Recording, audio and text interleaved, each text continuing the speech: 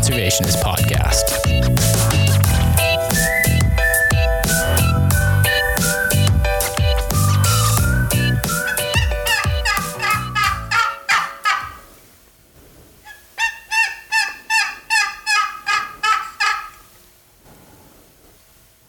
What kind of call is that? Just your basic yelp. That was quite the week of turkey hunting. That was, yeah. Yeah, the last episode we released on opening day. April 15th. Yeah. And then we were out. I was out every single day. Yeah. Yeah, I was, I think I was out 8 days total. Yeah. Yeah. Yeah, it took us eight days to get a turkey this year. So, Yeah. But it was an awesome week in the turkey woods. Yeah, it was a really fun hunt. It was action packed. We had gobblers every single day from opening morning. We had a lot of really challenging situations and birds that were hard to work, and Yeah. but man, learned a lot. I just love being in turkeys. Like I always said, turkey hunting season for me is, if I'm out turkey hunting, it's like, great, that's made my year. If I can hear a gobbler, then that's even better. If I can get a gobbler to respond to my call, that's the next best thing. If I can call a gobbler in, that's even better. And if I get one, that's icing on the cake. So Yeah. so we were calling birds every single day, and lots of it was a really different year this year, really different spring. I had trouble finding turkeys in my normal turkey area, which I had done really good in the last 4 years straight. And I think it was the birds weren't in there before the season opened. So other than I did bump into 3, which I think was the one we ended up harvesting, was part of that group way back on the hills there. But in the other hills that I normally hunt, they weren't there. And I think it was because it was a later spring and just a little higher in elevation in the valley bottom. There just wasn't the green vegetation. And it wasn't until we dropped down in elevation a little bit where it was like, okay, here's where they are. And that's where we started hunting. And then the following week, second week into the season, started the second week, they had moved back in there because the greenery, I mean, they spent all winter eating dried stuff, digging around in the pine needles for seeds and stuff. So they want, like a bear, they just want to get right to the feeding, right to the green stuff where it's warm. There's going to be a few bugs popping out and stuff, so that's where we found them. So yeah, we filmed our hunt this year. Curtis filmed everything, so we're going to put together a film on turkey hunting in British Columbia, and I don't know, I think maybe we'll use that as a primer next spring prior to turkey season, get that out, and then as long as we get out of this whole isolation thing next spring, I'll do some more of the turkey hunting workshops again. It was disappointing to have to cancel the ones in Kelowna and Vancouver and stuff. A lot of people were really looking forward to that. So maybe the turkey video will be kind of a good segue to some more turkey workshops next year, and then to hunting season. I really want to see people get out there in British Columbia and hunt wild turkeys. It's just so fun. Yeah. And we had some friends that did really well this year too. Some Peter and Bryce both got their first turkeys this year. Three buddies got turkeys. Guy I work with got a turkey. Oh yeah, that's right. Yeah, with his bow, with right? His bow, yeah. Brandon, he just got a nice, great, big, mature tom. Yeah. Yesterday? No, day before Sunday. A couple days ago, yeah. Yeah, and that was pretty cool. And Clayton, who was on the podcast a couple times, he got a bird. Mm-hmm. He was hunting by himself.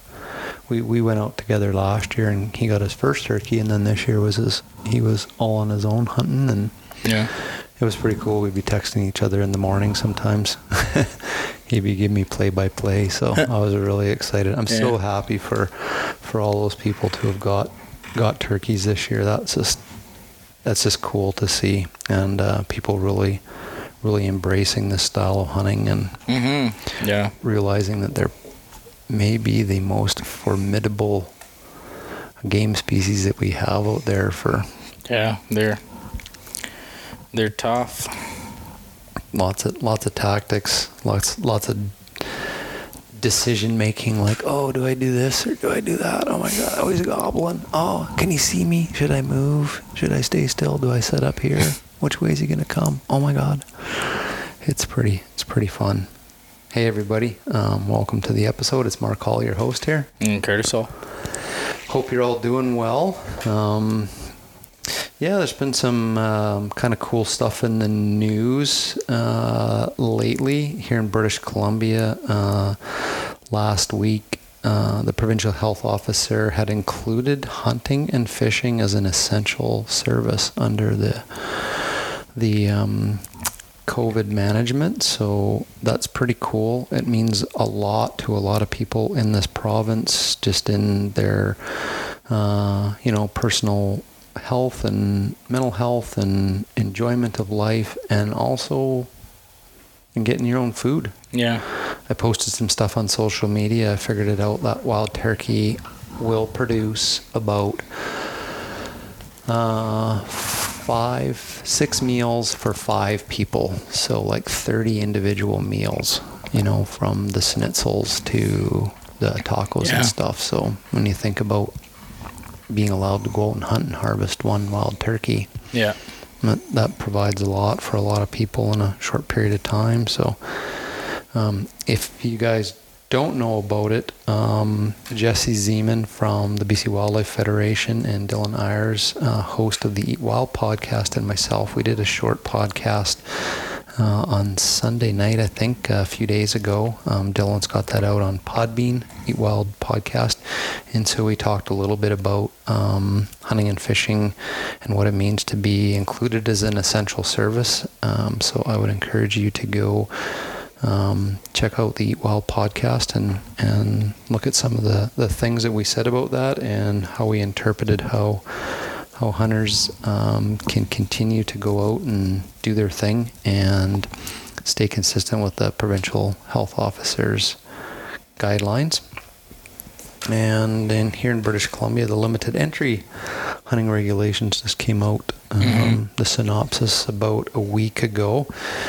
So that got people all excited. One of the things that's confused people a little bit is the government's got sort of a caveat around this year's drawings that if things continue with the COVID management, that one of the key things they're asking hunters and anglers is to stay local. Yeah. And people are not quite sure what that means for applying for limited entry, because people will apply for permits like in different regions and stuff. And I think the salient advice there is just apply for what you would normally apply for, what you would like to apply. First of all, you got to get drawn, so there's no sense in worried about what's going to happen in September if you don't get drawn. So put in for those tags that you normally, the places you want to go hunt, and then just if you get drawn, wait and see where things are in September and cross those bridges when you have to cross them.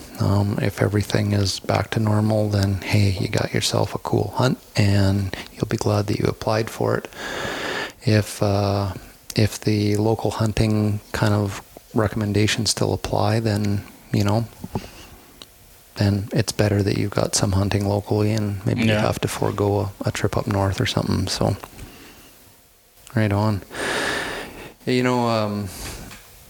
Coming around to today's topic, spring is a time of the year where I always looked forward to seeing the wildlife habitat burns that are going off on the landscape. Yeah. Usually you get notices in the media and stuff that they're going to be doing a habitat burn somewhere, just so people don't freak out and when they see the smoke and stuff. But Yeah, this year, nothing. It's not happening. Probably a lot to do with what's happening with the pandemic. I know, where we live here in southeastern BC, the last couple of years have been a little quiet on the wildlife habitat prescribed burns the last few years. But yeah, spring, the smell of smoke in the springtime, I always like that, because it's just like, yeah, that's some new wildlife habitat getting created out there. So, and so that's what we're going to be talking about today is, kind of going through about, the role of fire and wildlife population dynamics, and, how fire influences, wildlife populations. And I'd like to dedicate this episode to some organizations here in BC that I believe are really key organizations that understand how important the use of prescribed fire for habitat management is for wildlife in this province. And, the first one is the Habitat Conservation Trust Foundation, which is where the surcharge off of all of your hunting licenses and tags goes into the foundation. The foundation has, for as long as I've known, have always supported wildlife habitat burns that the province has done in all of the regions in the province. So I would like to dedicate today's episode to them and say thank you on behalf of all hunter conservationists that pay into that fund for helping manage wildlife habitat and supporting fires. The other organizations that I think really impress me in their support of the use of fire for wildlife management, and one is the Wild Sheep Society, the Wild Sheep Society of BC. They have been, for as long as I can remember, they just get it. They understand how important fire is on the landscape for all of the sheep species in the province. And it's not just, when they support a wildlife burn, it's not just for sheep. It'll be targeting prime sheep range, but like a stone sheep burn up north is going to benefit goats and elk and grizzly bears and and everything. So, and moose. And another organization is the North Peace Rod and Gun Club up in Fort St. John there. Really cool club. If you get a chance, go onto the web and look up the North Peace Rod and Gun Club. Man, they do a lot of stuff, and one of the things that they do is they raise funds, and they put some pretty big dollars behind some of the habitat burns that take place up in northern BC. They can help support the burns in a number of different ways by paying for helicopter time. They might pay for the professionals that go out and do the assessments and prepare the habitat, the prescribed burns. They have a really cool draw every year. That is one of the ways that they raise funds, and they raffle off a sheep hunt up in the Yukon and the Northwest Territories, guided sheep hunt, and the drawing was in March of this year. But if it's something you're interested in or don't know about, earmark that and buy some tickets next year. Help support them, because they are a club that does put some money back on the ground, and especially into wildlife habitat burns. So there's probably a few more out there in the province that should be recognized. So if you're one of them and say, hey, we put money behind habitat burns too, write us and tell us who you are. And hey, good on you. Consider this episode dedicated to you guys as well.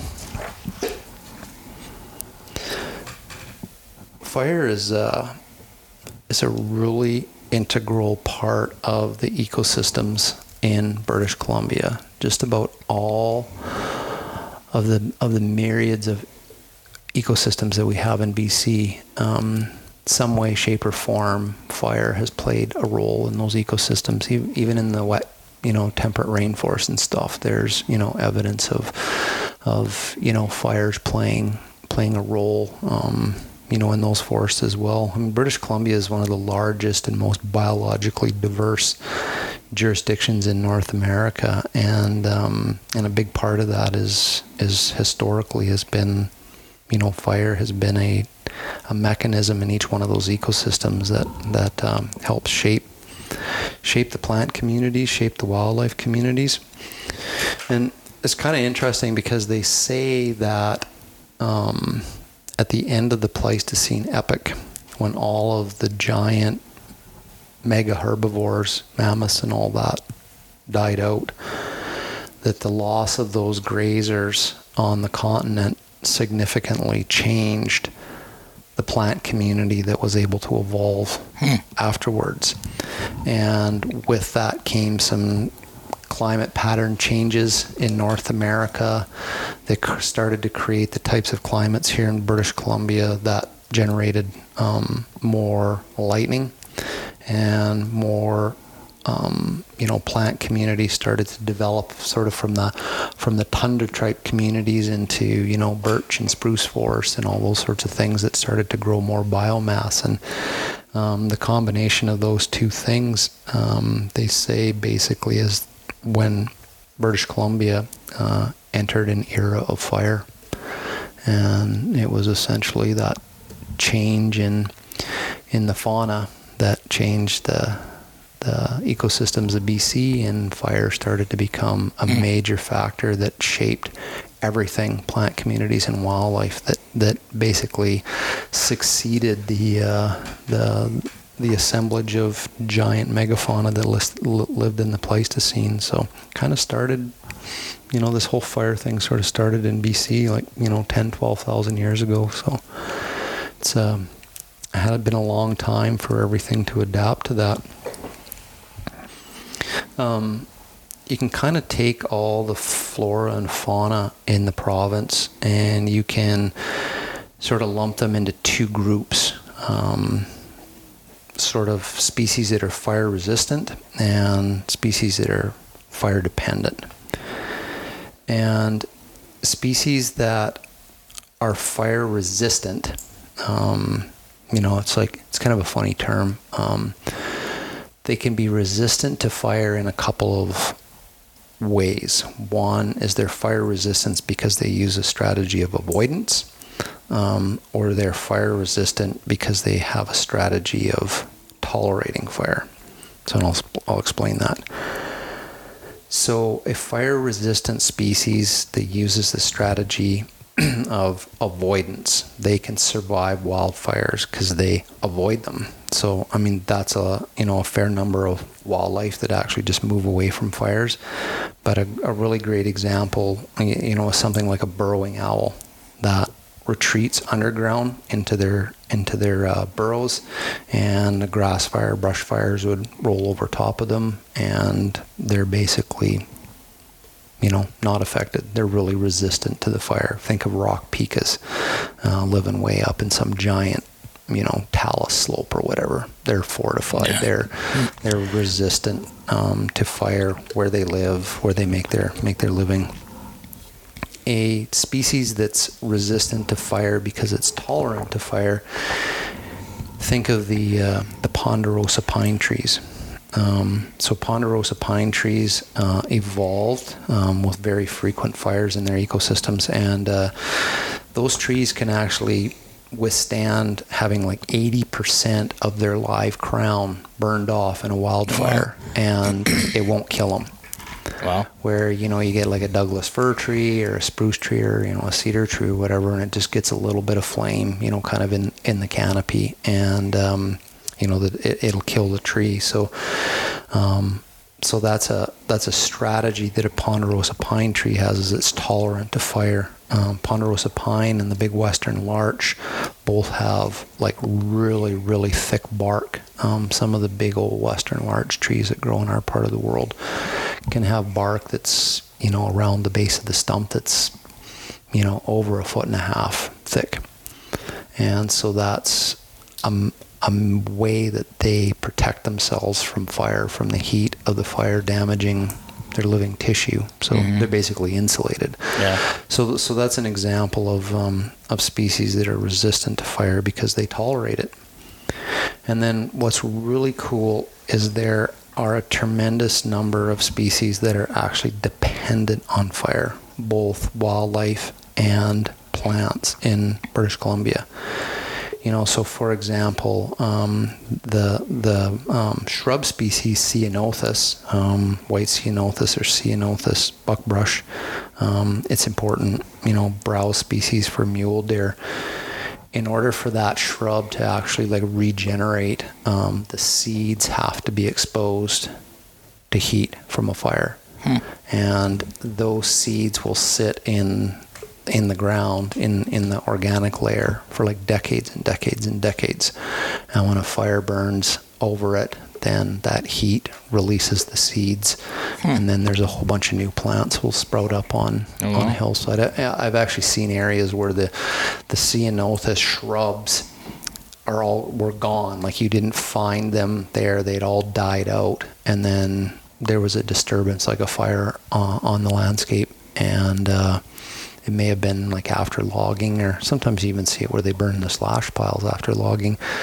And you come back a couple of years later and there's ceanothus shrubs growing all over the place. And there were none there before the fire, and that's just because the seeds are just sitting there waiting. So that plant is an example of a fire-dependent species because it has to have fire at some stage of its life to complete its life cycle or to renew itself as a species. Antelope bitterbrush, another shrub that mule deer like in the southern interior. It requires fire to stimulate new growth from the base, so the plants can get super old and woody and stagnant, and if they don't have a fire burn the top part of the plant off, they'll eventually just die because they don't have the mechanism to create new shoots to grow up from the bottom. So that's kind of a way of thinking about the assemblage of plants and wildlife in the province is their relationship with fire. And one of the really interesting things in British Columbia is if you take all of the species of wildlife that are dependent on fire somehow, elk are dependent on fire, moose are dependent on fire. A species that needs at some point or at some part of its habitat, it needs access to burned habitat, like for food or for nesting or at some part of its life cycle. So all the wildlife species in the province that are classified as fire dependent are actually species that are on the decline. And that just goes to show you how critical fire is as a mechanism to a tremendous amount of wildlife populations in the province. Fires, they develop naturally, and the different climatic zones around the province develop different plant communities, different forest types, different grassland types, different mosaics. And within those ecosystems and the climatic areas that they live in, the natural fires that did occur in those areas kind of had some characteristics to them, and they actually call it a fire regime. The fire scientists will call, a certain area was adapted to a certain fire regime. And a fire regime is basically a combination of the severity of which fire burns at and how often it burns at. And if a forest, let's say of a forest ecosystem that is very thick, very dense, that has a lot of fuel, but it doesn't see fire very often, not naturally, doesn't see fire very naturally. when there is a fire in that ecosystem, then the ecosystem burns, and it's pretty severe. Like, so you think of the big, raging forest fires where it kind of like, consumes the whole forest. And, and then there's forests that may not have, or ecosystems that don't have as much fuel loading, maybe not as much biomass. Maybe the plants are more open space. Think of the Okanagan, think of the southern interior, where when fires burned through those ecosystems, they weren't super severe because there's not as much fuel for the fire to burn. So the fire's not quite as intense. It doesn't, consume as much fuel. And so the fire just kind of rolls through these ecosystems with, a lot less intensity.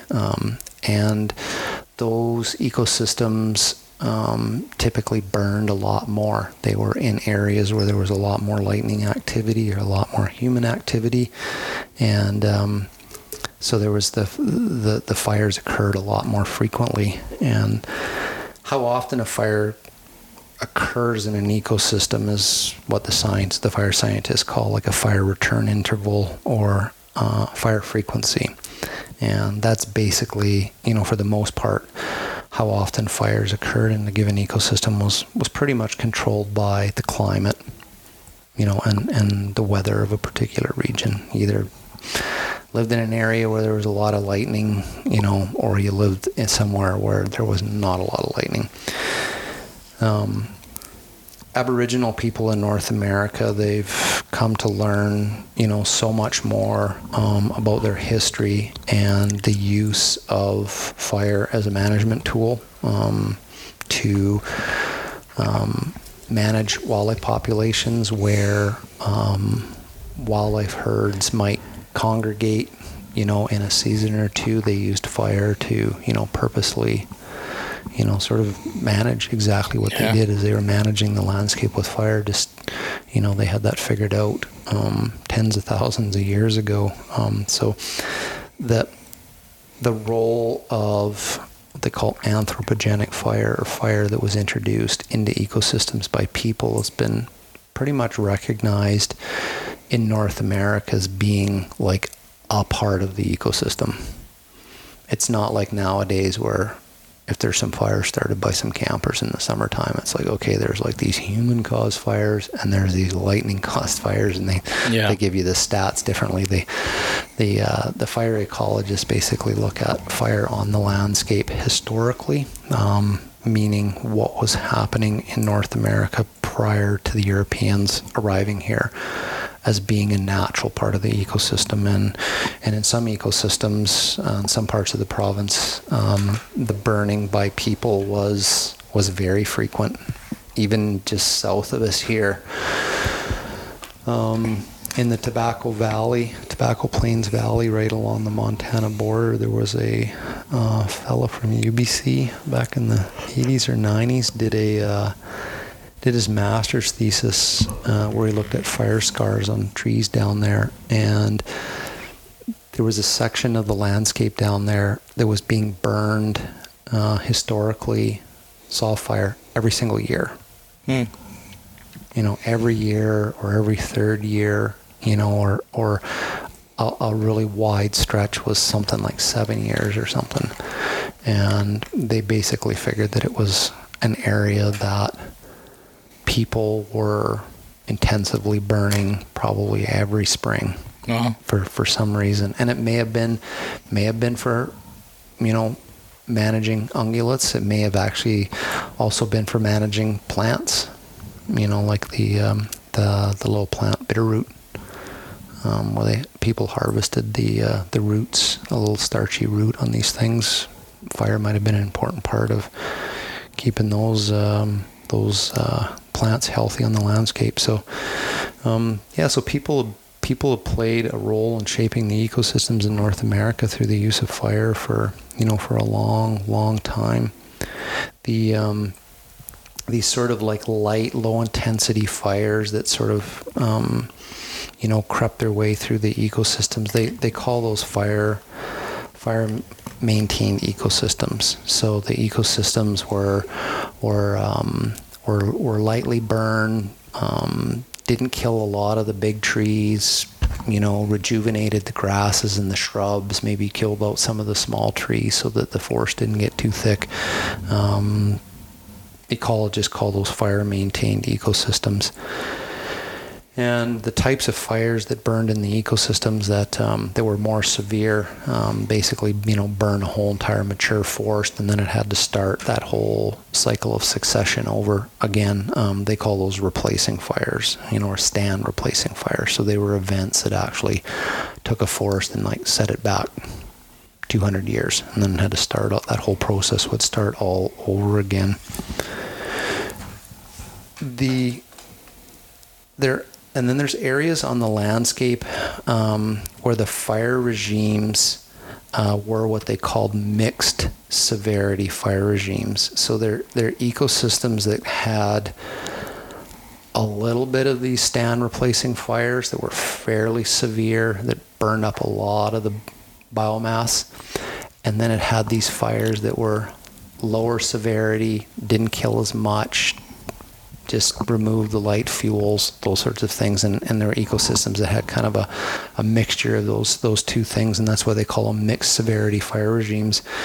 And mixed severity fire regimes created what they call vegetation mosaics on the landscape. So you had little openings, big openings, thinned out areas, open forest, some grassy areas, some shrubby areas, and these areas they call fire mosaics, and they're some of the most complex ecosystems that we have in British Columbia. The plant communities, the ecosystems are complex because of this role of these mixed fire severity regimes that basically created all these different types of distribution and types of vegetation on the landscape. And that complexity on the landscape is really key. So the more complexity you have on the landscape, the greater your plant diversity is, because there's lots of different habitats and niches for lots of different species of plants. The more diversity you have in your plants, the more diversity you have in wildlife. And generally, the more diverse that an ecosystem is, the more resilient that an ecosystem is.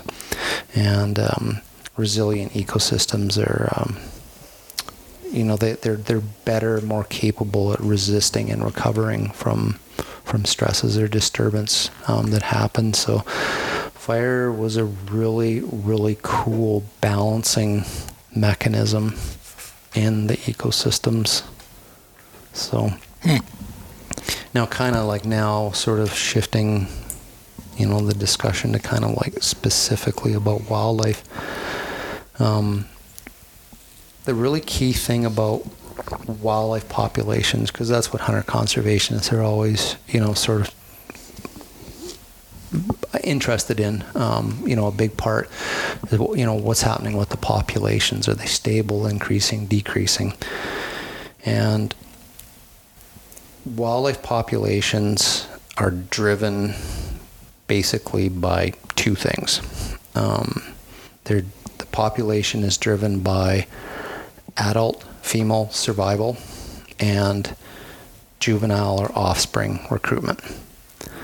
So if you have a wildlife population where the survival of your adult breeding females is very high, and the survival of the offspring is very high, the recruitment into the population is high, then you have a population that's growing.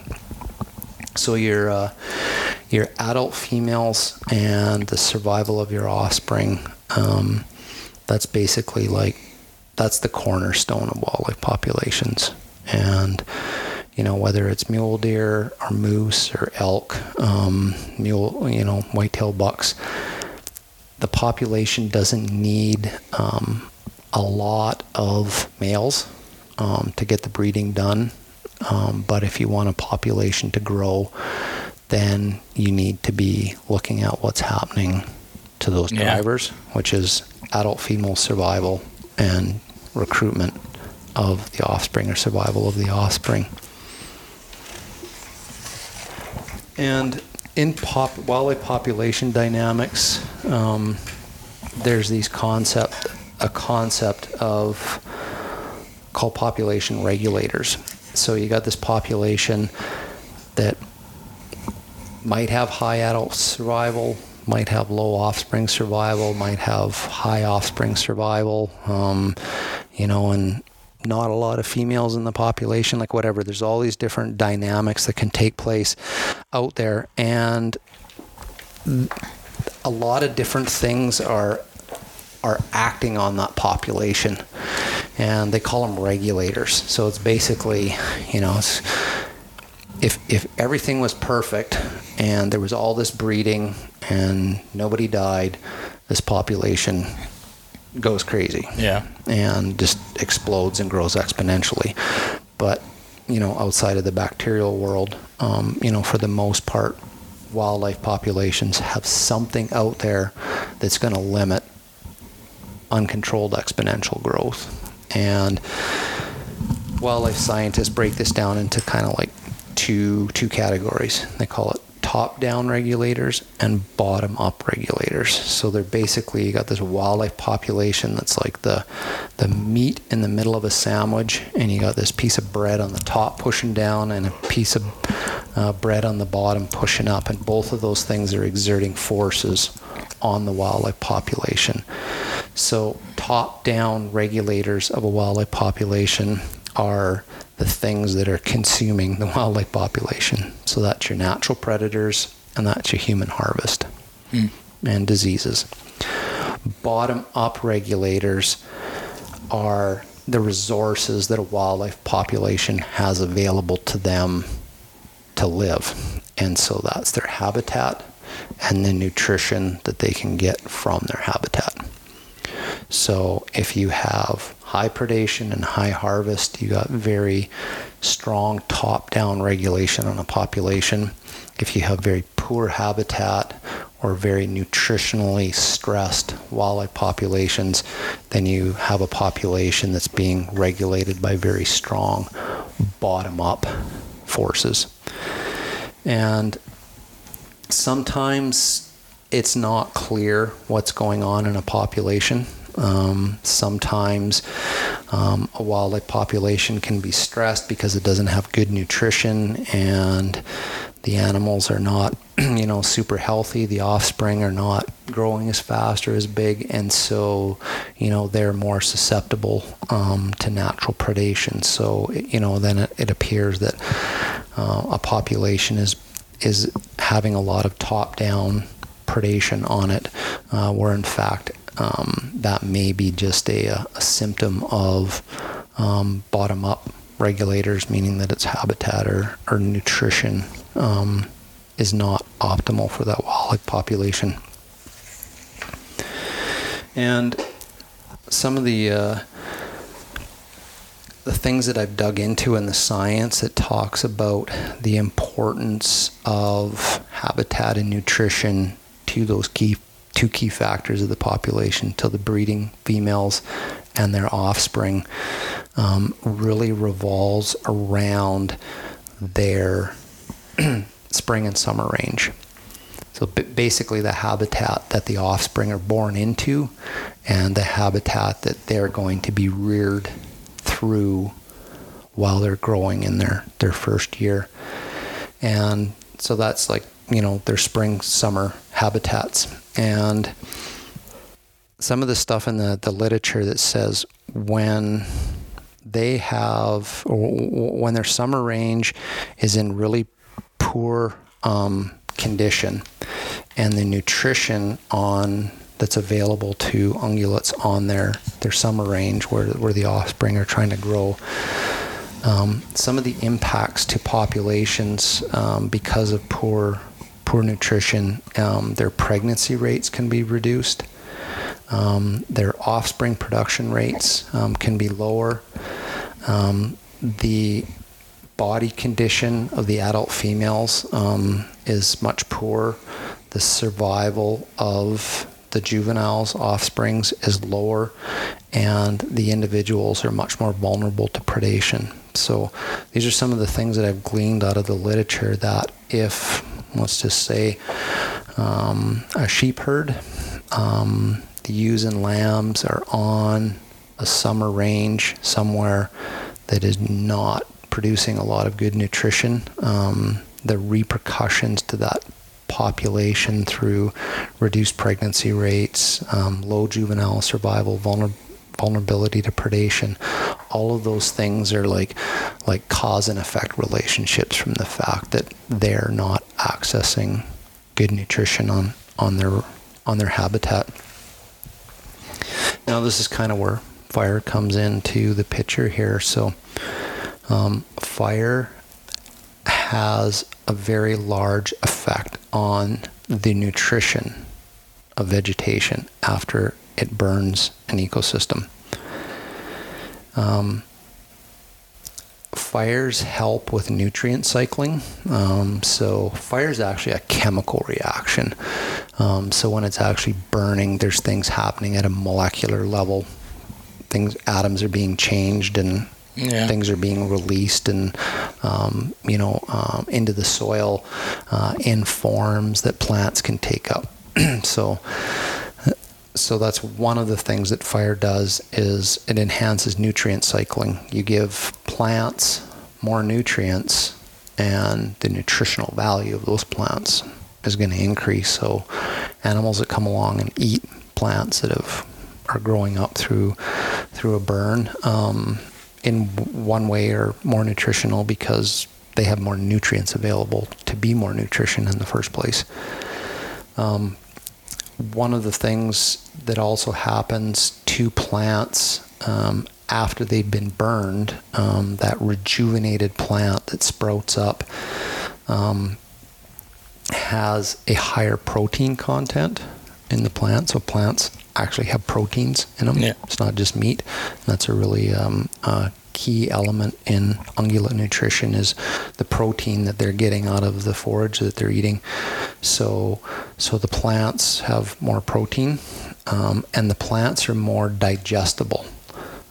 So if you kind of think about, some grasses or some shrubs, that are old, they kind of get coarse, they get, woody and stuff. You burn that off, and then the new stuff that grows up after that are these more succulent shoots. Yeah. And when an ungulate eats those, then they're able to digest them more because they got less, cellulose and fiber in them, and so they're extracting more nutrients out of these plants because they're just more digestible. And then the other thing that typically happens after a fire is you get a biomass increase. So you get, after year 1, year 2, year 3, you get more and more and more as these plants are recovering after the fire. You're getting more and more groceries growing on the habitat. And so that's where fire really comes in to play, in my mind, in influencing wildlife populations. Benefiting wildlife populations is because it's affecting the nutritional value of their food. And the factors that are regulating wildlife populations that I just talked about are directly related to the nutrition that those animals are getting on the landscape. So in my mind, there's this really clear connection between fire on the landscape, the nutritional health of a population, and the ability of that wildlife population to remain stable or to grow. So those two things are just really, really linked together here in BC.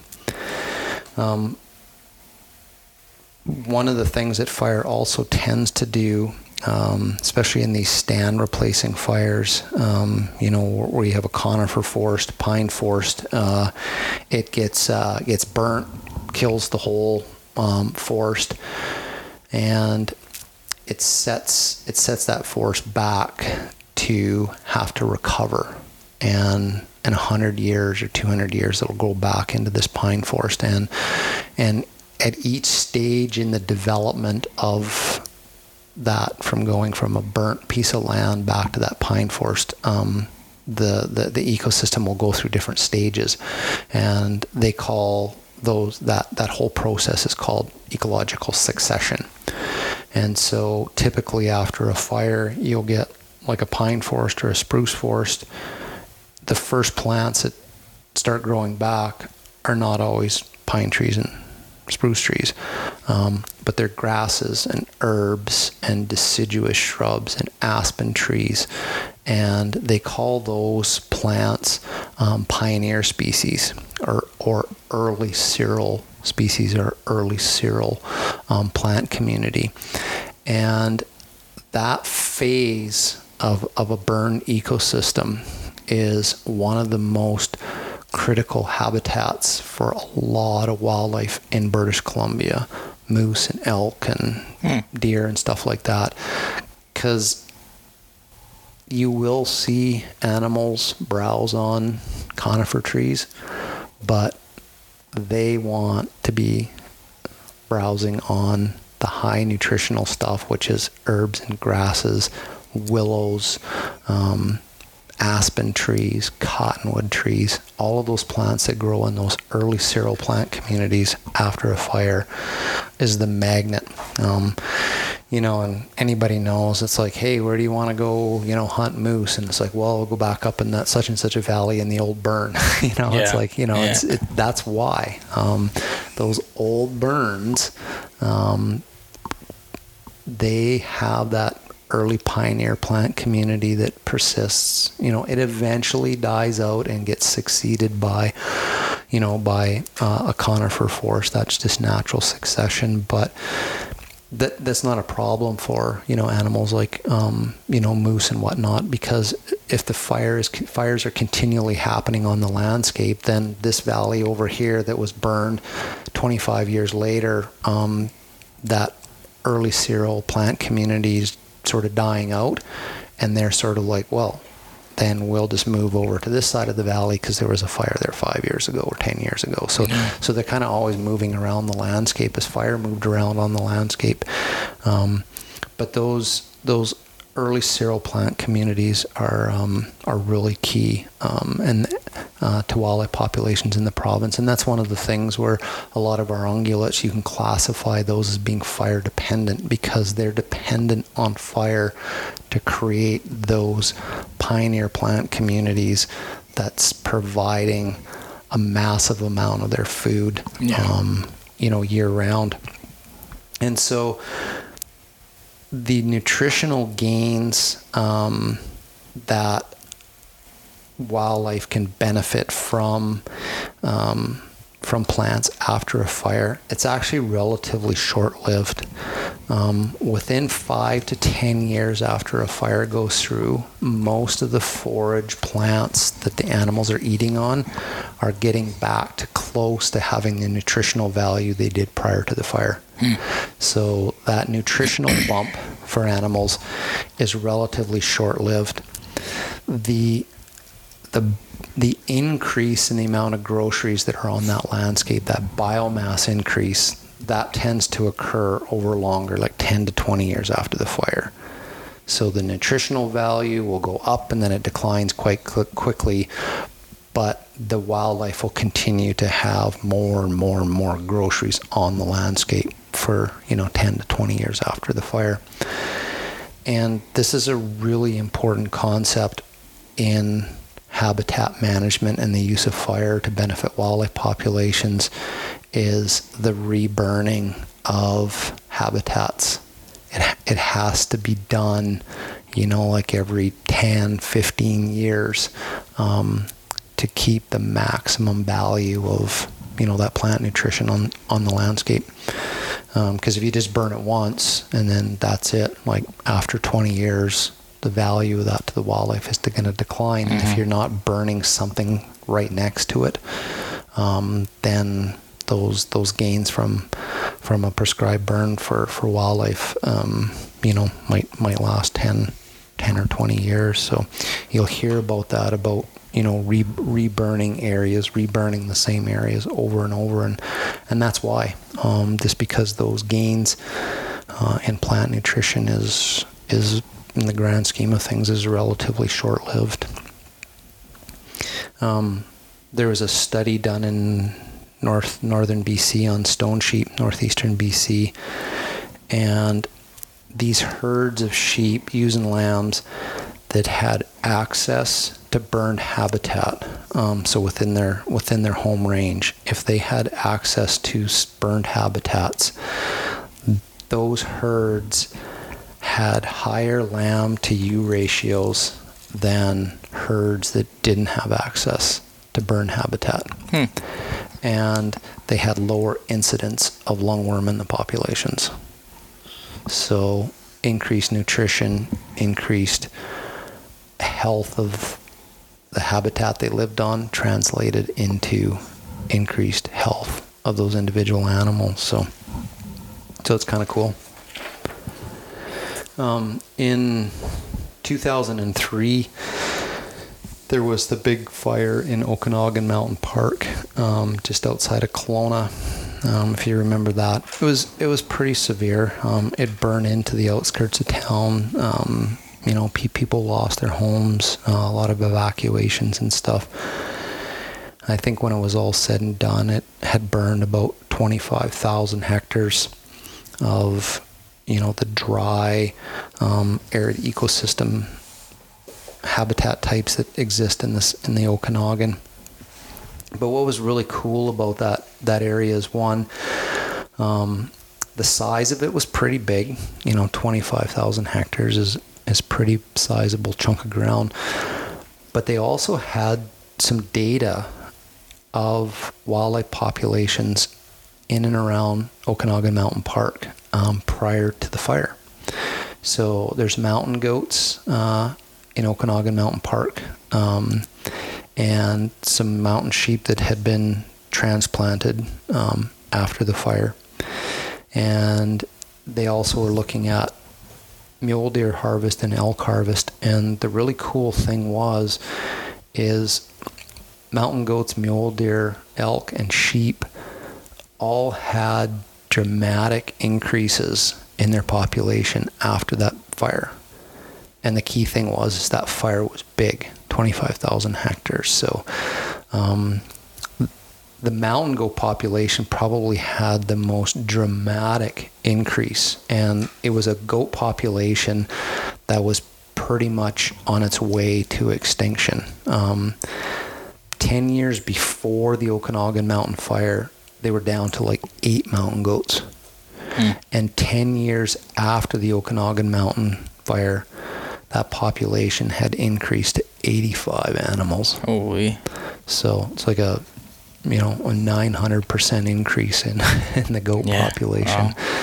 Wow. Hunter harvest of mule deer and elk both dramatically increased from 10 years before to 10 years after the fire. And some people say, well, maybe that's because the habitat was more open. The hunters were more successful because they could see more. That's a possibility. But it's also a possibility that habitat became such good ground that the elk and mule deer populations actually increased. And of course, hunter success was higher because there were more animals. So the mountain sheep that were transplanted in after the fire were increased by about 14%. So, I mean, I don't know of anybody that knows about sheep biology in the southern half, the bighorns in the southern half of British Columbia. But if you said to anybody, it's like, hey, you could burn some habitat and see a 14% increase in your sheep population, I think people would be like, that would be amazing to see that level of growth in a sheep population. So this was a really cool kind of example for me. being interested in this stuff, because it really sort of drove home a point that I'll make here a little bit later. But when you want to start influencing wildlife at a population level, across a region, the size of the fire is really, really important. And the Okanagan Mountain Fire, being 25,000 hectares, was a really good indicator of what happens to a wildlife population when a fire's that big. Since that fire in 2017, there was the big fires that burned in the province, and there was a really big one that burned in the southern interior as well. They called the Elephant Hill Fire, and that was a really, really big fire as well. I don't remember the exact numbers or how it compares to the Okanagan Mountain Fire, but that's part of the area where that southern interior mule deer study that's there's Dr. Adam Ford and Sophie Gilbert from the University of Idaho, the BC Wildlife Federation, are all involved in this big cooperative forest lands and natural resource operations, Okanagan Nation Alliance. There's this big cooperative mule deer study going on, and I believe part of it is they're looking at what that mule deer population is doing after the Elephant Hill Fire. So it'll be really cool to talk to Adam about that. But it's not just ungulates that really depend on fire on the landscape as well. Grizzly bears are highly dependent on fire as well, especially here in in the southern Rockies of British Columbia. Some of the work that's the research has been done, like by Dr. Bruce McClellan down in the Flathead. He's got years and years of data that shows the response of adult female grizzly bear density in the Flathead Valley as a relationship of the huckleberry crops. So basically, the grizzly bears were so dependent on huckleberries that when a huckleberry crop was good for a period of time, female grizzly bear density increased, and then when there was a bunch of bad crops, then the grizzly bears would ebb and flow with the huckleberry crops. And one of the cool things about the Flathead Valley, which is in the very southeastern corner of British Columbia, against Montana and Alberta, is it is an area of BC that has had some of the largest fires in the Southern Rockies have been down in the Flathead Valley. So huckleberries are a fire-dependent plant, and based on Dr. McClellan's work, it's very obvious that grizzly bears are dependent on huckleberries. Yeah. So essentially, in the South Rockies, I think it would be fair to say that grizzly bears are a fire-dependent species. So, like I said, fire's not, it's more than just ungulates. So now, people will always say, well, doesn't nature just take care of this stuff? We've saw, the last couple summers, maybe not so much last year, 2017, 2016 were a couple of fairly big record fire years in the province, and it's sort of like, well, doesn't nature just take care of it? And it's like it does to a degree. It's a little bit more complicated, but the biggest thing is we've had some big fires, but when you look at all of the province and all of the ecosystems and the frequency that the fires have been burning in those ecosystems, there's been a major change. And it's around 1850 where the fire ecologists, by studying the records, which they use by looking at tree rings in trees, where they can count when the trees were subject to being burned. When they look at that data from fire scars on trees, just about anywhere you go in Western North America, is they all find this point at around 1850 where the fires drastically were reduced in North America.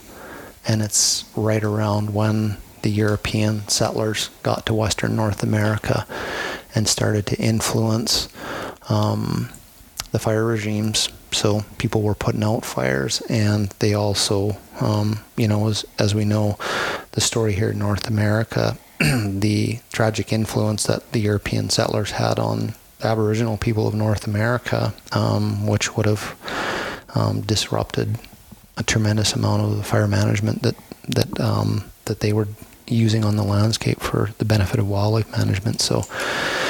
So yeah, it was around 1850 where basically humans came into the picture and disrupted that fire cycle.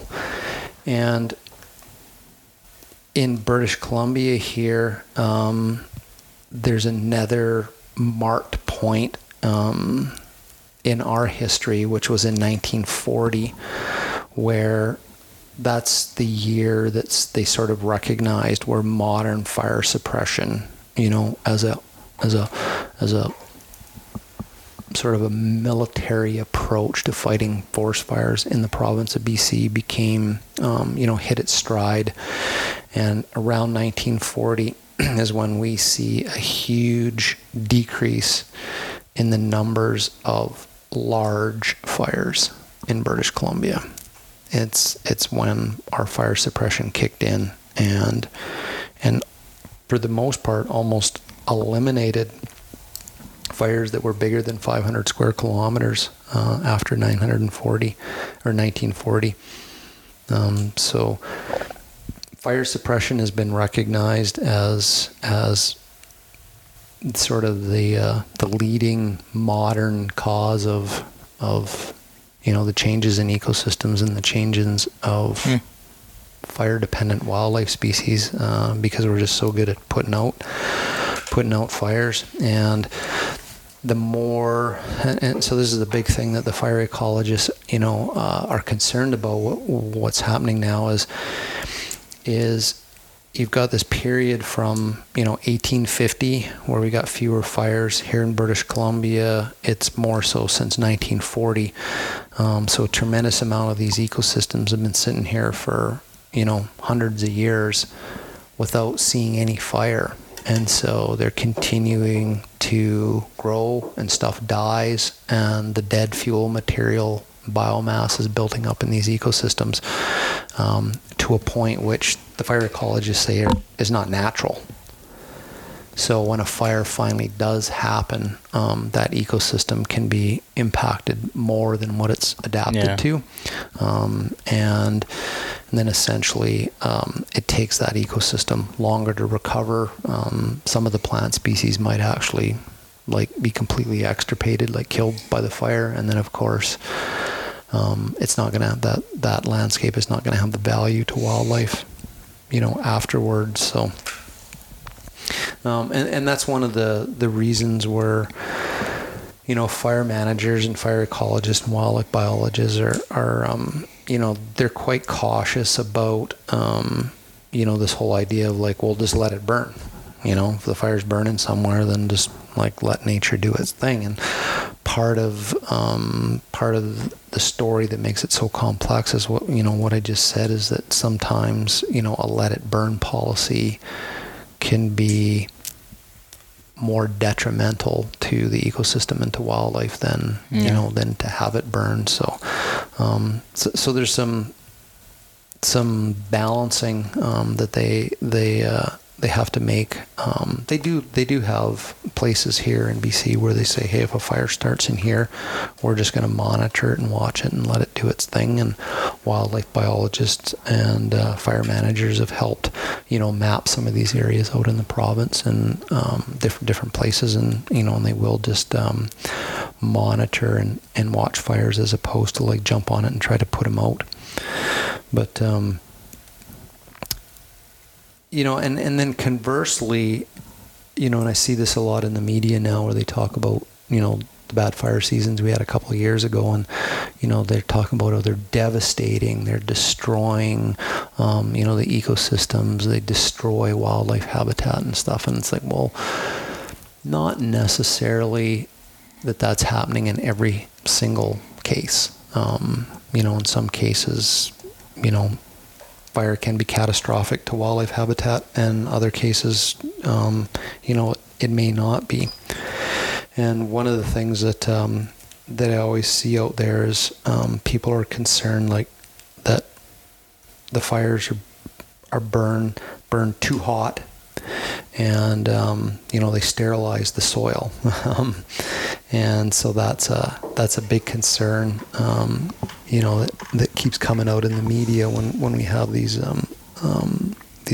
crazy fire seasons, and it can't be the case. You know, if you have incredibly deep layers of woody material built up, then the time that a fire burns on the landscape is longer, and you can have more heat penetrate the soil, which can cause damage to plant roots and to soil structure.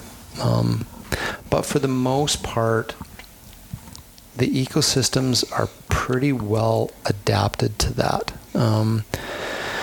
The Canadian Forestry Service has a fire research department. At least they did.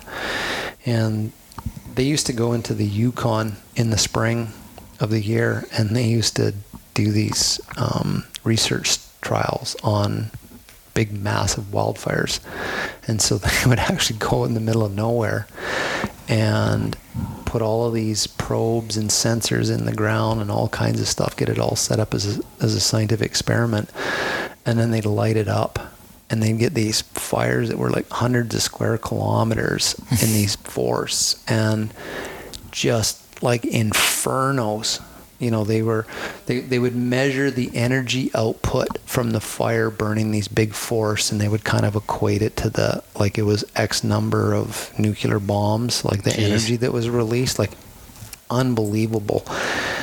But one of the things they discovered, because they would have like temperature probes in the soil, like gridded through these test burn areas, and even when the fire, the energy intensity of the fire above ground was you know, on the scale of a nuclear bomb, the heat impulse, the depth at which heat penetrated the ground below that was very minimal. And they found like at 2 centimeters into the soil, the temperatures had already decreased below 60 degrees Celsius, which is the threshold for causing tissue damage in a plant. So these big forest fires can burn, they can be massive, flames shooting up out of the trees, but for the most part, most healthy ecosystems, those wildfires are not necessarily destroying the soil or killing the roots of plants so they can't regenerate afterwards. So it is a cool mechanism out there that, you know, the ecosystem, like I said, they've been learning and evolving with fire for, you know, tens of thousands of years. So they've got it figured out a little bit. Now, the other thing, you know, that I've seen here in British Columbia the last few years about wildfires is, you know, they're talking about, you know, worst fire season on record, you know, all these types of things. I think in 2017, there was around 1.2 million hectares burned in the province. That was a lot. Before 2017, I had crunched some numbers, you know, in British Columbia, looking at wildfires in the province, and it ranged between like 12 and 370,000 hectares a year, somewhere in there. Like, it wasn't really that much for the the size of British Columbia. And the fires weren't really that big. Historically in BC, we would have few large fires, but we would have hundreds and hundreds, if not thousands, of smaller fires. And this number's probably changed a little bit, but when I looked at this, I think back in 2016, the data up to 2016, which was just before the bad fire year, the average size of a forest fire in British Columbia was only 75 hectares. So they range from 12,000 to 370, but there was a tremendous amount of fires were anywhere from, 5 hectares to a couple hundred hectares. So, the average fire size was not overly big. A couple of notable forest fires that burned in British Columbia. There was one in 1958 called the Ketch Fire in northern BC. It was 225,000 hectares, just one fire.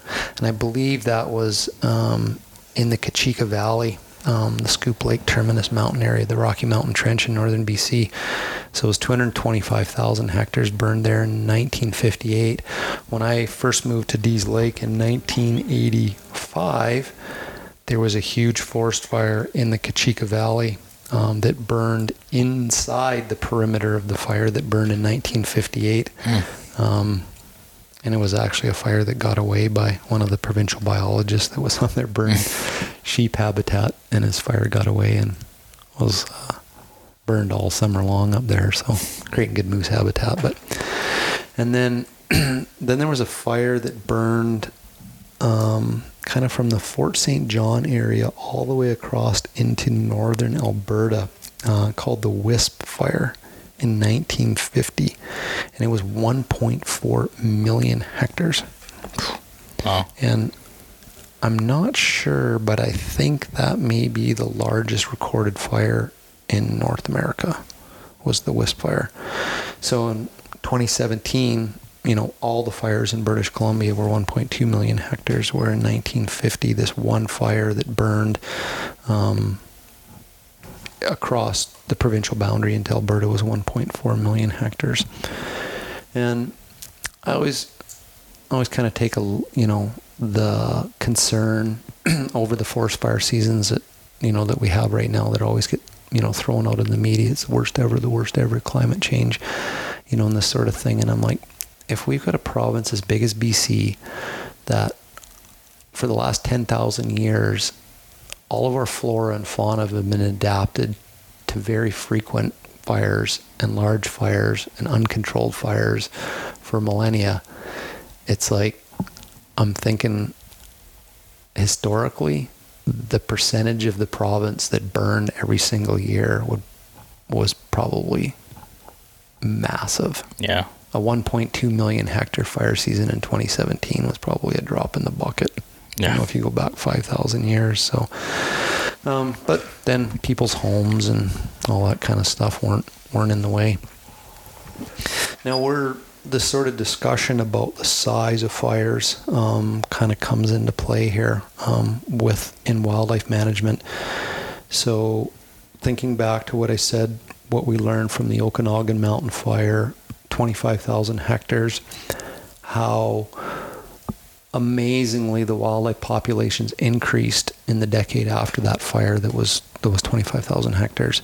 The size of fires that have occurred in British Columbia as a result of fire suppression, basically meaning that we've got a lot of fires in the province, but for the most part, our fires are fairly small and not a lot of really large fires anymore in British Columbia. And large, I'm saying large is like more than 500 square kilometers, like large. And we know from the fire history data that in British Columbia after 1940, there was a huge decrease in the numbers of fires that were more than 500 square kilometers.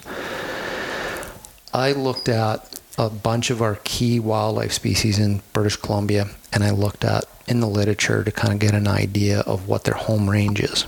So moose, elk, mule deer, mountain goat, mountain sheep, and grizzly bears. I went through the literature and tried to get an idea of like in North America or northern North America, what's the average home range of these species? And it varies. Like moose have smaller home ranges of like 20 square kilometers up to grizzly bears, which have some of the largest male grizzly bears documented at up to like 2,000 square kilometers, being their home range. So I went, okay, so what's the average across all those species? And it is roughly about 500 square kilometers would be the home range that would encompass the majority of most of our big game ungulates in British Columbia. So 500 square kilometers would be a piece of ground that's 50 kilometers long by 10 kilometers wide, roughly, right? 50,000 hectares. So twice the size of the Okanagan Mountain Fire would be sort of a reasonable size that would encompass most of the home ranges of, the big game species in the province. So if fire is that important to wildlife populations in the province and creating good quality habitat with very nutritional food, which creates all those benefits of high pregnancy rates, high offspring survival, populations that can be resilient, that can be stable, or that can be increasing, they're that dependent on fire. For them to have access to good burn habitat on the landscape for species that have home ranges of 500 square kilometers, the size of fires that need to happen on the landscape, whether they're purposely created wildlife habitat burns or natural fires, they need to be big. And that's a really key message that I've been trying to push for a number of years, kind of in the conservation front and wildlife management, is when we get involved in supporting or helping to drive wildlife habitat burns on the landscape, we should be advocating that they're big. They don't need to necessarily be big all at once, but you could pull off a number of burns over a 5-year period that are concentrated, back to back to back to back on the same chunk of land and cover, a piece at an end of a 5-year period. You may have covered 200-400 square kilometers of land, and then you're just like, there you go, that is going to be valuable for wildlife, as opposed to what I've been seeing most of my career is, they're kind of running around in the springtime, doing burns that are 25, 50, 100, maybe a couple hundred hectares, at least in the southern part of the province. They're a little bit more lucky in the north. They can pull off some really big burns in the stone sheep country and stuff, just because nobody's there. There's nobody around. There, yeah. So the other sort of argument I hear sometimes from a wildlife perspective is, there's a lot of logging going on the landscape. You just look at Google Earth and it's like, you look at that patchwork pattern that's all over the landscaping and say, well, isn't that doing the same thing as fire? And at a very coarse level, yeah, it does. Removes trees start over again, but I kind of think that's too simplistic, and I don't believe that logging or clear cutting mimics natural fire for a number of reasons. Like I said earlier, fire is a chemical reaction, and so when fire is burning plant material, woody material, there's a chemical reaction that's going on that's releasing nutrients. That's not happening in the process of logging. Logging is not a chemical reaction. You'll get decomposition and stuff afterwards. You get nutrients released out of the rotting wood and stuff, but it doesn't happen on the same time frame as fire. And the other most obvious thing in my mind that differentiates logging from natural fire is after most fires, even the most severe raging crown fire in a standing forest, after that fire's out, the trees are still there. Yeah. There's these burnt snags, and there's thousands and thousands of them. And some ecologists call those snag forests.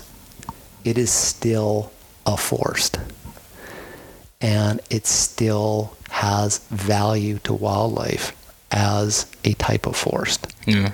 So everything from all of those standing snags become habitat for woodpeckers because the insects get into the dead wood.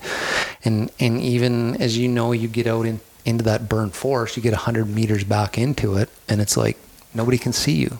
Like, because, you know, you're still obscured by all of these, you know, these trees that are there. So for an animal like, you know, a moose or a deer or whatever, it can still wander around in a burnt forest, in a snag forest, and still have that security of knowing that it's not standing out in the middle of a moonscape, right? Yeah. It's got, you know, hunters can't see it, predators may not see it as well. And even when a fire burns, you know, that severely through a big forest, I mean, you go wander around in there afterwards, and it's like there's a lot of life inside a burnt forest. Yeah. Stuff that starts to grow back fairly quickly, little pockets that don't burn around a little wet area. These burnt snags provide shade. You know, so that helps with retaining moisture. Eventually those snags start to rot and they fall over and start to create the big tangles. You know, that, you know, if you've ever hunted in an old burn, you know, there's a lot of windfalls and stuff. That woody debris, when it lands, you know, on the ground, helps protect the soil, you know, from erosion, from, you know, water erosion. It's going to decompose and put nutrients back into the soil. It creates all this extra structure and habitat for small animals and grouse and snowshoe hare and all this kind of stuff. And what's really interesting about this too is I talked to a biologist one day about this. And when those burnt forests, they're burnt and all these snags are standing up, we have a snag forest. Those trees are going to stay standing for, you know, 10, 20 years and slowly start to fall over. But then all of the willows and alders and all that sort of stuff starts to grow up underneath of it. And then that's when the moose move in to these old burns. And so they can get in there and they can feed, you know, on all these willows and stuff that are growing up in the old burn. They have, like I said, they still have a forest around them. They have some visual security to be out there doing their thing. But as that burnt forest starts to break down and the trees start to fall over and crisscross and get tangled up, the biologist figured that one of the adaptations of a moose and their long legs is being adapted to living in those exact habitats. So their long legs are a benefit in deep snow and in aquatic, you know, ecosystems. But we also sort of hypothesized that living in those dead fall areas where they're still accessing high quality willows and stuff, that those long legs were an advantage of getting through all of that stuff. And the great thing about that environment is they were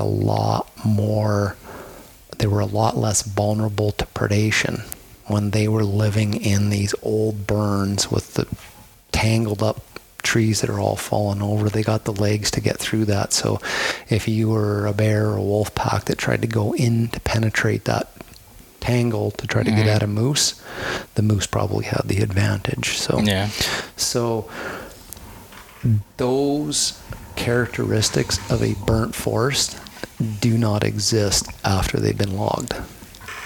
Like, they're logging because they're going in to take all the trees.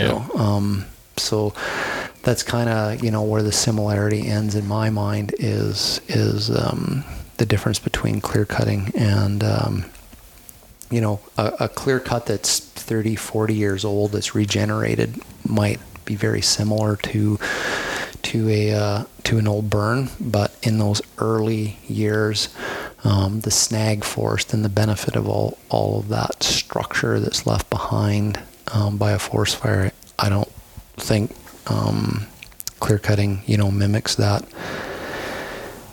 And especially, here in northern BC, we have like a really big issue in the northern part of the province, especially around the Prince George area and stuff, where they're spraying herbicides on these cut blocks afterwards to kill all the willows and aspen and all that kind of stuff that the moose like to eat on.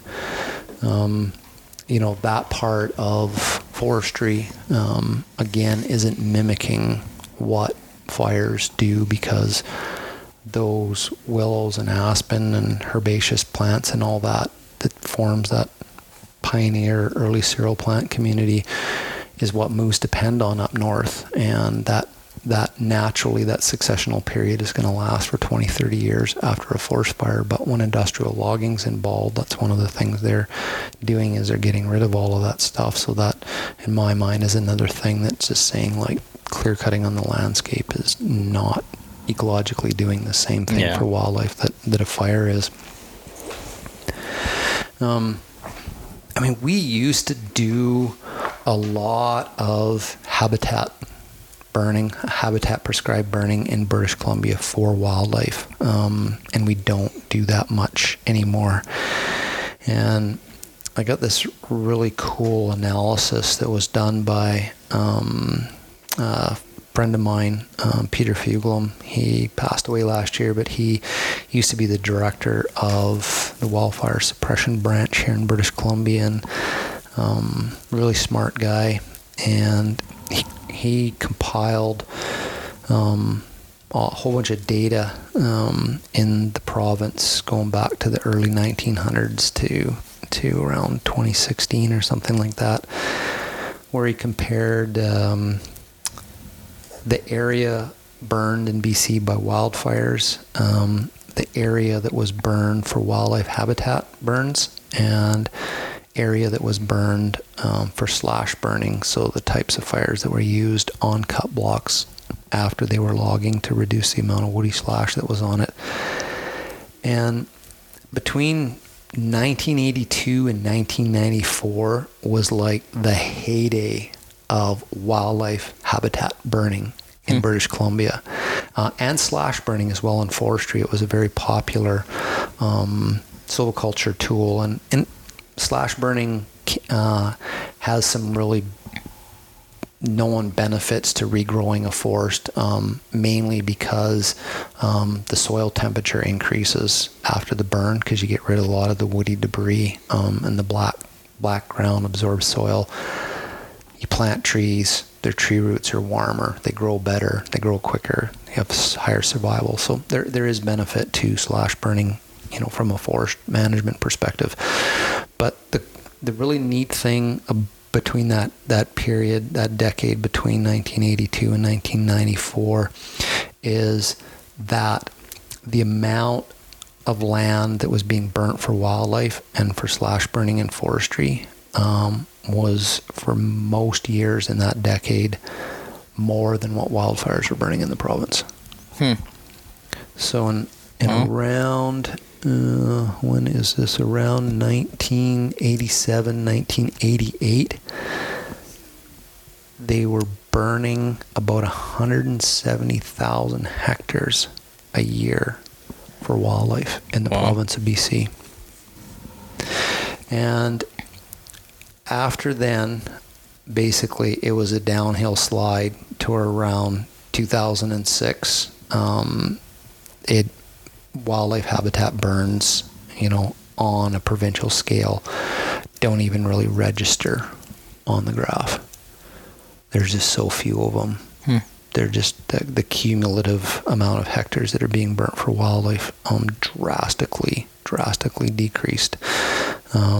after 2006. So, a lot of people out there that are, sort of dismayed over, the state of some of the walleye populations, around BC, they'll look back to the good old days, the 70s, the 80s, even up, to the early 90s, and use that as their reference about, how good hunting used to be back in the 70s and 80s. And it's like, well, I mean, part of it is we were burning a lot of wildlife habitat back then too. And I'm sure there's got to be a relationship there in some parts of the province with what the wildlife populations are doing in some areas, and the loss of habitat burning. And it's funny, but it's, back in those days, the 70s and 80s, wildlife managers and forestry managers, they used to just like plan out their fires, get everything organized, do a burn plan, look for the right weather conditions, and they just go out and get her done. Mm-hmm.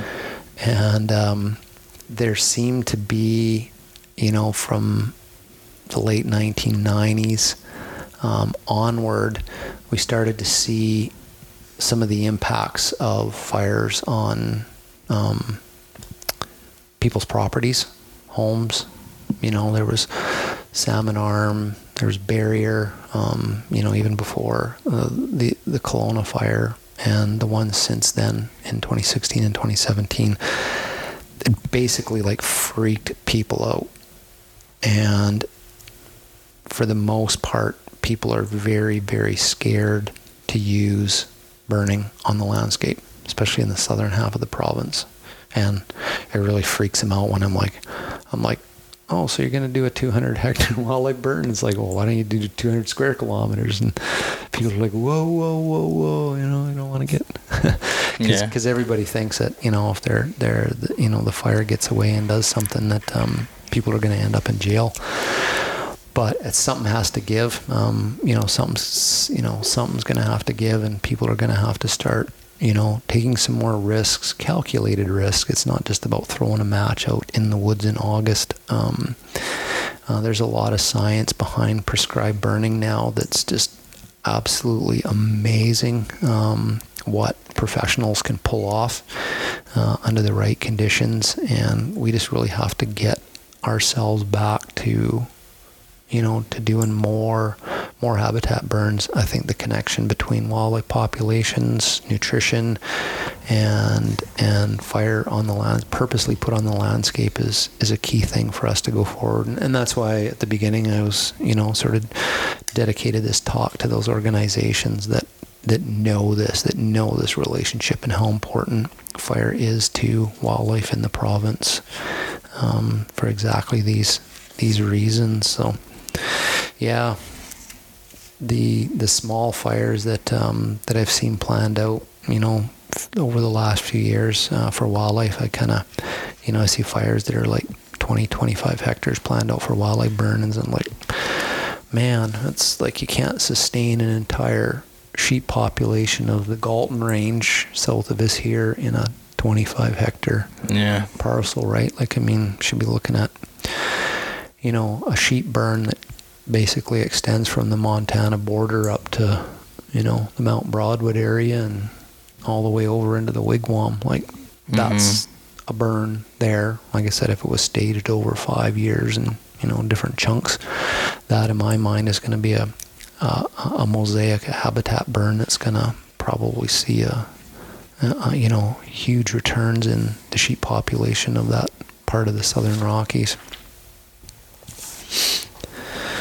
Yeah, so that's kind of a rundown on fire ecology, the relationship of wildlife and fire.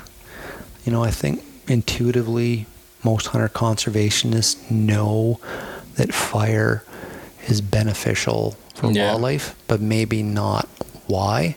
I think people might be like, well, it clears all the like deady brush and tangled stuff out so they can get around on the landscape easier. There's a bit of that.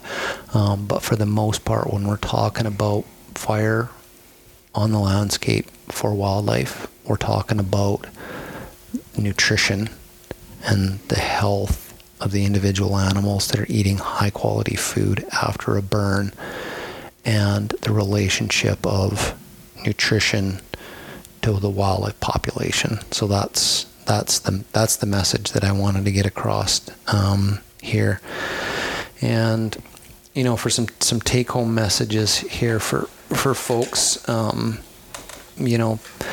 one of the things I'd like to see hunters do in the summertime, even in the springtime, when there are habitat burns happening, you inevitably get all the people come out of the woodwork and they start bitching about the smoke.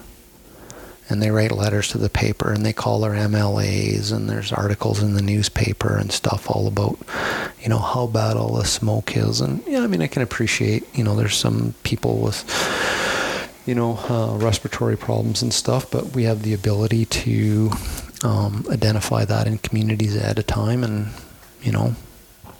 help people be away for the weekend or whatever. But one of the things I've always encouraged hunters to do is to be on top of that, the pulse of that vibe in their communities when there are habitat burns going on. And if people start bitching about like the smoke and stuff, then just jump right in and start countering that, going like, hey, I like these fires, they're good for the sheep herd on the mountains, and you all like to go walk your dogs and look at the sheep herd in the wintertime too, and we like to hunt them and stuff, and so like this is good for and just make sure that fire, especially purposely created fire for the benefit of wildlife, is not this narrative doesn't continue to develop in the papers and in the public forums that it's a bad thing because of the smoke. It's usually short-lived. So that's something you all can do is get out there and drown out the complainers. When I always had this saying that the smell of forest fire smoke is the smell of biodiversity. So that's always one of my mantras. So and I think the other thing, people, they always say like, I always get people ask me, it's like, well, hey, what can I do? What can I do for wildlife? What are some of the things, that I can do? And if you're part of an organization or part of a club that's looking for something to do, I think one of the greatest things that you can do for wildlife in the province right now is to develop a relationship with your local wildlife managers, get some money on the table, and say you're willing to pay for the biologist to do the burn plans, for helicopters, for whatever the costs are, and work together and start identifying key areas and get the impetus behind getting more prescribed burns going in and around the areas that are valuable to wildlife. And it's an important message to communicate even to your elected officials, and a lot of people don't realize this, but fires placed on the landscape in a controlled way by professionals under the right conditions are going to have huge paybacks for wildlife, but they can have huge paybacks in the summertime in the event of an unwanted wildfire starts, because you've created fuel breaks on the landscape because you're burning for wildlife. And about 5-6 years ago, south of us here, where the Elk River joins the Kootenay River down there by Grasmere, there's a little community called Craigmont. It sits out on a little point of land. Well, the spring before, they did a habitat burn just northeast of that community, several hundred hectares, wasn't super big. They logged and then they burned it a few years later. A wildfire started up there, and it started moving south towards the community, and this little community basically sits on a little peninsula out into the Kootenay Reservoir, and it's like there's one way in, and it could have been a really bad situation, and it's like they're scrambling to get air tankers and stuff down there, and this fire roared along, hit this old burn from the year before where they did the wildlife burn on Winter Range, and it basically came to a screeching halt. So I think that's a really important, message to get out there, that, fire can benefit wildlife, but it can also help fireproof communities. Safety mechanism. Yeah, when they're done together. So it's kind of a win-win, thing out there. And I'd like to see more hunters and more hunting organizations in the province get back to where we were in the 70s and 80s, and be huge advocates for prescribed burns. And it can be done. Man, I see the state of technology and expertise that fire ecologists and fire professionals have down in the United States, and the stuff that they can do. Even, man, they used to do I remember they used to do some of their habitat burns and stuff in like August. Everybody'd be sitting up here on pins and needles because it's the fire season. And then, you look out the office window and there's this big smoke column coming up from just across the line in Montana, and you're like, oh my God. And it's like, you get on the phone and it's like, oh no, they're out doing a habitat burn. We got this, got the right conditions, and the winds are right, and we've been waiting all summer for this, and we lit up this mountain, elk range, and then the next day it rains.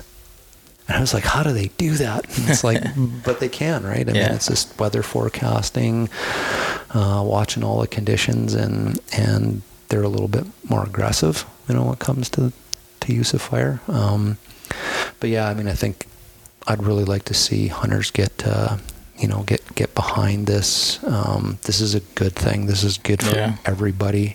And start harping on getting more habitat burns out there. So that's, if you want to do something, help get some more wildlife burns going. So yearn for the burn. Yeah, there's a hashtag for you. Hashtag yearn for the burn. Yeah. Become a hunter, in for the burn. Yeah. And for HCTF that's spending our $100, Wild Sheep Foundation, North Peace, or Wild Sheep Society of BC, and the North Peace Rod and Gun Club. Thanks for all the work that you guys do on putting fire back on the landscape for wildlife. That's awesome. So to sum it up, if there's 3 things that you're going to take away, 4 things from this conversation, is that fire creates complex landscapes. Complex landscapes create plant diversity, which creates wildlife diversity, which creates resilient ecosystems. Fire improves plant nutrition. Fire makes ungulate forage more palatable, more digestible, with more protein and nutrition. And when you improve the nutrition on ungulate summer spring range, you can have an influence on creating higher pregnancy rates, higher offspring production, better female body conditions, higher juvenile survival, and a population or herd that has lower vulnerability to predation. Those are the 3 key things that wildlife habitat burns do at a population level for wildlife. And the last thing you can do is what I just said. Join an organization and start helping wildlife managers get more burns on the landscape. Yeah. Cool, everybody. Sweet. Hopefully you enjoyed that. That was good. And pretty soon, hopefully we can have some guests on. We're going to look at doing some remote stuff maybe next time, see how the sound quality is. And you don't have to listen to me talk for the whole hour. So, everybody, thanks for listening. And hey, it's there's still 2 weeks left in turkey season in BC. If you're out there still hunting away till the 15th of May, good luck. If you got any questions about turkey hunting, reach out to me. I've already been talking to a bunch of people that have.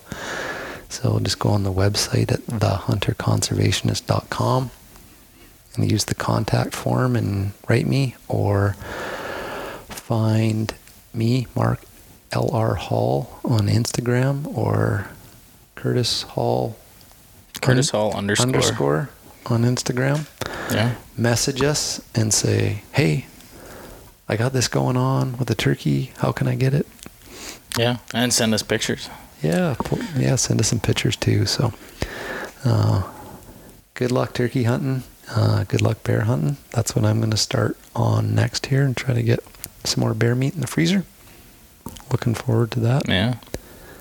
And thanks for listening, everybody. And we will talk to you in the next episode.